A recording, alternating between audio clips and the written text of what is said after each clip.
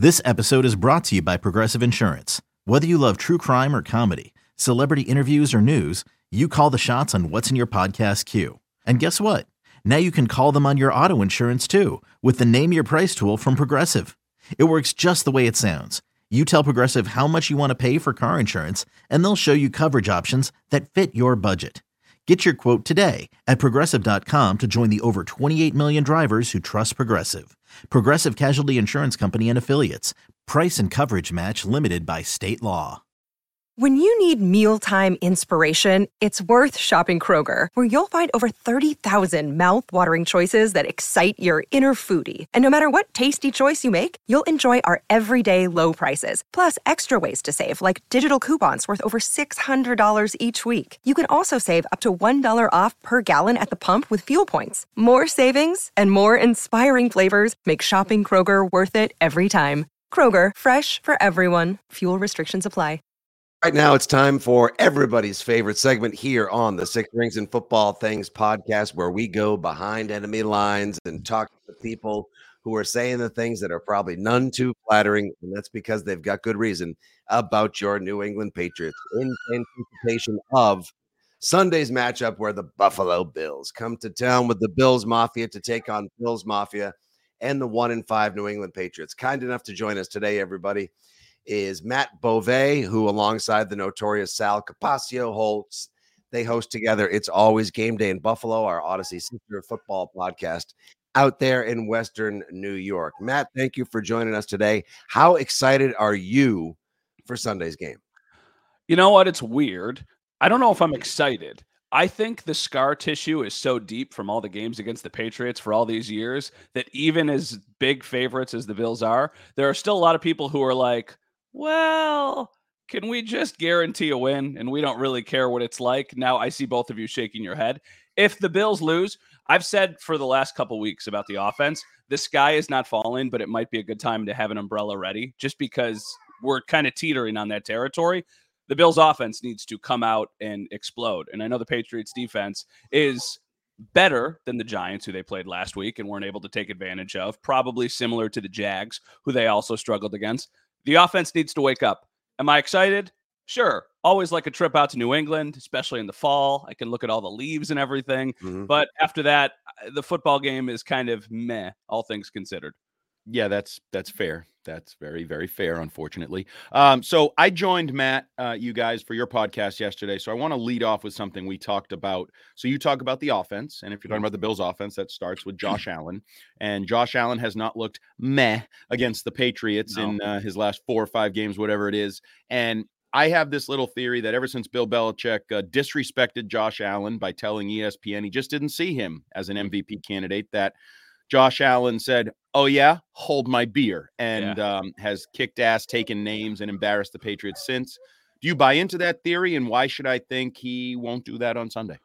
Hell yeah, I buy into that theory. I think that Josh Allen has a list of people who have talked about him publicly in a non-favorable way, and he's just a fierce competitor, and he has made it a point to try and prove those people wrong. Now, sometimes maybe he takes it a little bit too far. Josh Allen is his own worst enemy, right? Like when he's playing his brand of football, there are very few people that can beat him, that can stop him. Sometimes he goes a little bit too far, and that's when he gets reckless. And we say it's like you press all the buttons on the controller at the same time, and you have no idea what's going to happen. Sometimes it's good. Sometimes it's absolutely a disaster.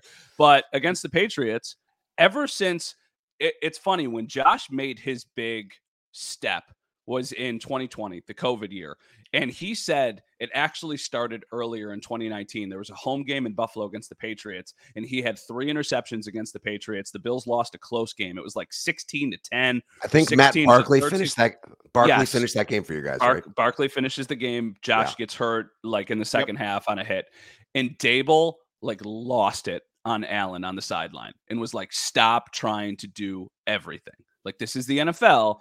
You're our most important player, but there are other players who can help you along the way. And I think that's kind of when like the flip switched in his head of like, okay, I don't have to do everything. And then we've seen the career kind of continue to progress from that point on. And that's when like the domination has started. They lost the other game to the Patriots that year. Later in the season, it was a weird Saturday, like 4:30 game, but they almost won. They marched down the field late, and that's when the Patriots still had Brady, obviously. And then after that, it's been lights out. So honestly, Allen has just dominated the Patriots ever since that moment, and he's dominated the Dolphins. I think he's lost once to the Dolphins, and I don't think he has lost to the Patriots except for that wind game since then. And the wind game was just stupid. Right. Yeah. I mean, the only way the Patriots have been able to beat the Bills in the last, now looking at 3-4 years, is when Poseidon decided to be the 54th man for, I mean, it was an unbelievable affair. I remember being so impressed with Josh Allen in that second game in 2019. He hit John Brown on a long pass and cooked Steph Gilmore, believe it or not, at the time as well, which, of course, our old pal Devontae Parker did later. And then he decided to come and cook our organization on the whole by dropping passes and being a dink. But yeah, by the time it got to 2020, excuse me, he was so good. And that Monday Night Football game was absolutely spectacular. So he can be a one-man wrecking crew. And then when you look at the rest of the offense, you see, well, there's Gabe Davis. He's in a contract year. He's capable of 4 touchdowns in a game. I mean, I saw it against Kansas City a couple years ago. You got Kincaid and Knox at tight end. The running back room should be pretty able. You've got Damian Harris, who wants revenge, but he is also on the injured list this week.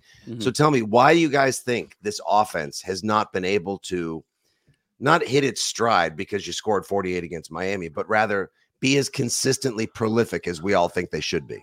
I think they're in their heads. I think they're trying to do a little bit too much. I think they're trying to figure out what their identity is. And for the last 3 years, their identity has been, okay, Josh, go do cool things and we'll do cool things with you. And usually that's good enough to score 35 points. Now they are trying to take so much of it off of Allen that I think they're struggling to figure out how they do it when Allen isn't there playing backyard football. One of the other things that I think about as this season progresses, like Josh Allen is not running almost at all anymore, which is one of the things that makes him so dynamic. I think that's very by design. I think they are saying, Josh, we do not need you taking hits and running in week 7 against the Patriots when we're 9-point favorites. We need you doing that in Kansas City when the game is on the line. Let's be smart here. So that has taken an element out of the offense that I think they're trying to figure out how to utilize. The other big factor is they drafted Dalton Kincaid in the first round. So naturally, if you're going to draft a tight end in the first round, you want to see him on the field. So they have switched almost their complete identity from an 11 personnel offense with 3 receivers on the field to a 12 personnel offense with 2 tight ends on the field. And I think that has a little bit of a learning curve, especially for the other wide receivers. So Diggs is still Diggs. He's going to get targeted a ton. I guess to a fault, maybe they target Diggs a little bit too much because sometimes there's other guys open and they don't see them. But okay, let your best players go out and make some plays. They've been slow starts. It's weird. I'm struggling here to try and figure out how it's the same team who can go 3 quarters without scoring against the Giants, but exactly 2 weeks earlier scored 48 points against the Dolphins. I think the answer is somewhere in the middle. They're not a 48-point offense every week. They're certainly not a 14-point offense every week. I think their sweet spot is like high 20s, low 30s, which is ridiculous because I know how good that is compared to most of the rest of the league.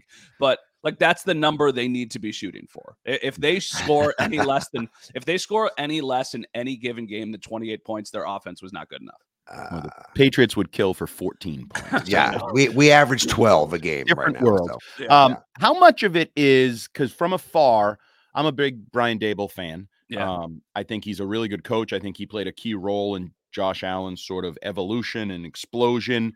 And obviously you lose him last year. And people started to say, oh, did the offense regress last year? Did Allen revert to some of his negative ways of past years? So where is that kind of evolution of the offense post Brian Daboll, especially with Sean McDermott now really focused on the defense and calling the plays over there? Sort of how's that coming together? I think they miss Daboll a lot, and I don't know if anybody in the organization would ever admit that. Obviously, it feels like there was always some friction between McDermott and Daboll and how they wanted to control the offense. But we jokingly said last week, and it's not even really meant to be a slight on Ken Dorsey, but Brian Daboll knows the Bills offense better than Ken Dorsey does or anybody else in the Bills building, which I think is one of the reasons why it was such a stressful win for the Bills. With Brian Daboll, the thing that he did that was so impressive is he always had 5 or 10 plays that he knew would work. And they were like, get out of jail free cards for Josh Allen. It was 3rd and 4. I know this play is going to work. It is going to be a free first down. Right now, they don't have that. Right now, it feels like everything is a little bit more difficult than it needs to be. There were so many times when I would sit there and I would watch the Bills for the last several seasons, and they would be trailing and they'd get the ball, and I'd go, I know they are going to score. It's about not giving the other team enough time to come back and score on them. Now it's, I don't know if they're going to get down the field, because it just feels like everything is a little bit more complicated than it is. They're trying to become more of a run team.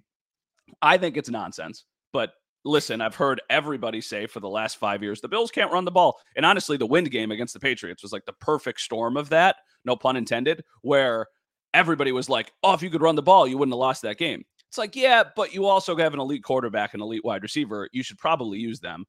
So they're trying to figure out how they can be a more balanced offense, which has some growing pains to it. I think that's nonsense. I think, like, okay, throw the ball 40 times. You want the ball in your playmakers' hands, but they want to turn around and hand it to Latavius Murray and to Damian Harris and to James Cook. So whatever. It's a work in progress. I'm not overly concerned, but it's definitely a little bit slower out of the gate than we anticipated. Yeah. And as far as things go from the Patriots to the Bills, obviously the Patriots on both sides of the ball, but especially on defense, are pretty darn banged up. And we lost our top two playmakers on the team, period, in rookie cornerback Christian Gonzalez and then Matt Judon, both going down in the evisceration in Dallas, or the demolition in Dallas. And things haven't been the same as well. And they're trying to fill in the gaps and cracks on defense. And you guys lose arguably your two best, or two of your three best playmakers on defense. Poor Tre'Davious White, season ended. It's awful. I feel so bad for the kid because he's so good. So he goes down now with the Achilles. Matt Milano, who we love around here, obviously the BC product, he goes down for the season. How are the Bills filling in the losses, both in the secondary and just all over? Because Matt Milano did a little bit of everything always, and always did it so well. The secondary is a concern. The secondary is probably, besides the little bit of the struggle for the offense recently, maybe the biggest concern on the team, just because losing Tre'Davious White obviously is a massive blow for their defense, but it also had to change the way they schematically played defense, because you knew that you could just kind of leave him off to the side and do whatever. And actually what the Bills used to do, which I think was pretty smart, they would put Trey on the wide receiver 2 for most teams, because they know that, like, he is not getting beat at all. And then we'll just give help to the other one. And then we're basically doubling your number 1. And then we know we've got you at 2. And then we'll let our pass rush get there. So Kaiir Elam, their first round pick from 2 years ago, has not panned out at all. It's early in his career, but I mean, he was inactive for the first several weeks of the season. The only reason he is playing is because they've had injuries to not just their top corner, but also their second corner in Dane Jackson for the last couple of weeks. So the secondary is an area where when they play teams with really good wide receivers, I think it might come back to haunt them. It happened against the Jags with Calvin Ridley and Kirk and all those guys. I don't think it's going to be a huge issue, though, against all three of us are like, well, that shouldn't be an issue Sunday. Yeah, so I don't think that should be an issue Sunday. Linebacker, Matt Milano is the best player on their defense. He is so freaking good. And obviously you guys are familiar because the BC tie. I still don't know if people around the league know how good Matt Milano is. Good thing for the Bills, though, is they have a linebacker, Dorian Williams, who was a third-round pick this year, who has stepped in nicely. He sometimes is a little bit too aggressive. He over-pursuits a little bit. Sometimes he gets a little bit too excited to try and make a play. But I think he's going to kind of grow into the role and become an impact player for this team, not just this year, but for kind of years to come. And the other thing that they've really lucked out on is Tremaine Edmonds was the guy who played next to Matt Milano for all these years and was awesome, was a Pro Bowler. Another third-round pick, Terrell Bernard, from the year before, has been unbelievable. I think he's the only player in the NFL with more than 50 tackles and 2 interceptions. He's all over the place. He honestly looks a lot like Matt Milano. So when they were on the field together, it was scary. Now he kind of has to take a brunt of it. So, yeah, the injuries have hurt the Bills, but given the opponents they've played since the injuries, they haven't really had a chance to get exploited. And I don't know if that'll change Sunday either. Looking at the stats and the rankings and everything, the one area that sort of jumps out as a negative for that defense is the run defense, allowing 5.4 yards per carry. I think it's even worse in the middle of the field. How much of that is reality? How much of that is you can't stop everything? And then in a game like this where, you know, you can talk about the receivers, but the Patriots don't have anybody that gets open and catches the football, so I wouldn't worry about the receivers. They do have Ramondre Stevenson. They do have Ezekiel Elliott and maybe Malik Cunningham. What's the status of that run defense that on paper doesn't look great? That would be the area where the Patriots would be able to move the ball, especially because the Bills' probably third best player on defense, Daquan Jones, has a torn pec and is also out for a significant amount of time. So that is a side of the line. And Ed Oliver's on the injury report. We don't know if he's going to play this week. Yep. So Yeah. their defensive line is thin. It's also a little bit by design. It's by design against teams that don't have great quarterbacks, because the Bills are kind of like, okay, run the ball. Like, we don't care. Like, you're going to get to 3rd and 6, and you're not going to be able to make a play, and we're going to get off the field. So I think if the Patriots move the ball on Sunday, they'll be able to do it on the ground. But I also think that's kind of by design for the Bills, because knowing even if you move the ball down the field, we're going to keep you out of the end zone. That's basically what happened to the Giants too. I mean, they're playing Tyrod Taylor, and he doesn't make mistakes. Like, Tyrod Taylor was a tough matchup for the Bills because he does 2 things well. He stretches the field, and he does not make mistakes. The Bills' defense thrives off of teams who can't stretch the field and who give them mistakes. So for the Patriots, I think you're going to run the ball like crazy, and you're going to probably get into Bills territory multiple times. And the way you ultimately win is you have to score touchdowns. And if you settle for field goals, then guess what? You're probably going to lose by 2 touchdowns. The game is 40.5 on the over-under, 8.5 for the Bills. Andy and I have already made our selections of the game. We both picked the Bills. I think the Patriots keep it closer because of the running game. Andy thinks it's a blowout. It's such a weird time to be a Patriots fan as well. Yeah, no one will ever feel bad for us. I understand. But just to sort of see everything working in such opposite right now, I'm sure it is much to the delight of Western New York and Bills Mafia, who I expect to see showing out in great force. If you're looking for a spot Sunday, by the way, to catch up with the Bills Mafia, behind a place called Route 1 Liquors, they'll be tailgating. It'll look like like right outside Highmark Stadium. It's unbelievable. Very cool. Route 1 is a pain in the butt. It's a pain in the ass. Oh, it sucks. It's awful. Like, I don't know who came up with that idea. Every time I come to the stadium, I'm like, somebody in the 1700s, because that used to be the 95 of America. Yeah. So the super aggressive move on my part, but a couple years ago, the Bills played the Patriots the day after Christmas. And I was like, I don't really want to miss Christmas. I'm going to just fly in the day of the game, and I'm going to make it. And I took a 9:40 out of Buffalo, JetBlue, to Boston. I think I landed at like 10:45. I made it, but barely. I think the mistake I made was I looked at maps to see how long the ride would be. And like the middle of the week and not on a game day, I was going like legitimately like a mile an hour in the rental car trying to get to the stadium. So it's brutal. Yeah. But hey, I mean, Highmark Stadium's kind of the same way. There's not a ton of ways to get to that place either. And guess what? They're building the new one across the street. So it's not like any of that's going to change. All right. So I know we got to get you out of here. So we'll get you out on this. We like to usually end the behind enemy lines with somebody with your expertise and knowledge. Give us a player on offense and defense that isn't a classic or traditional cliched player that we may be talking about on our post-game show Sunday night or Monday.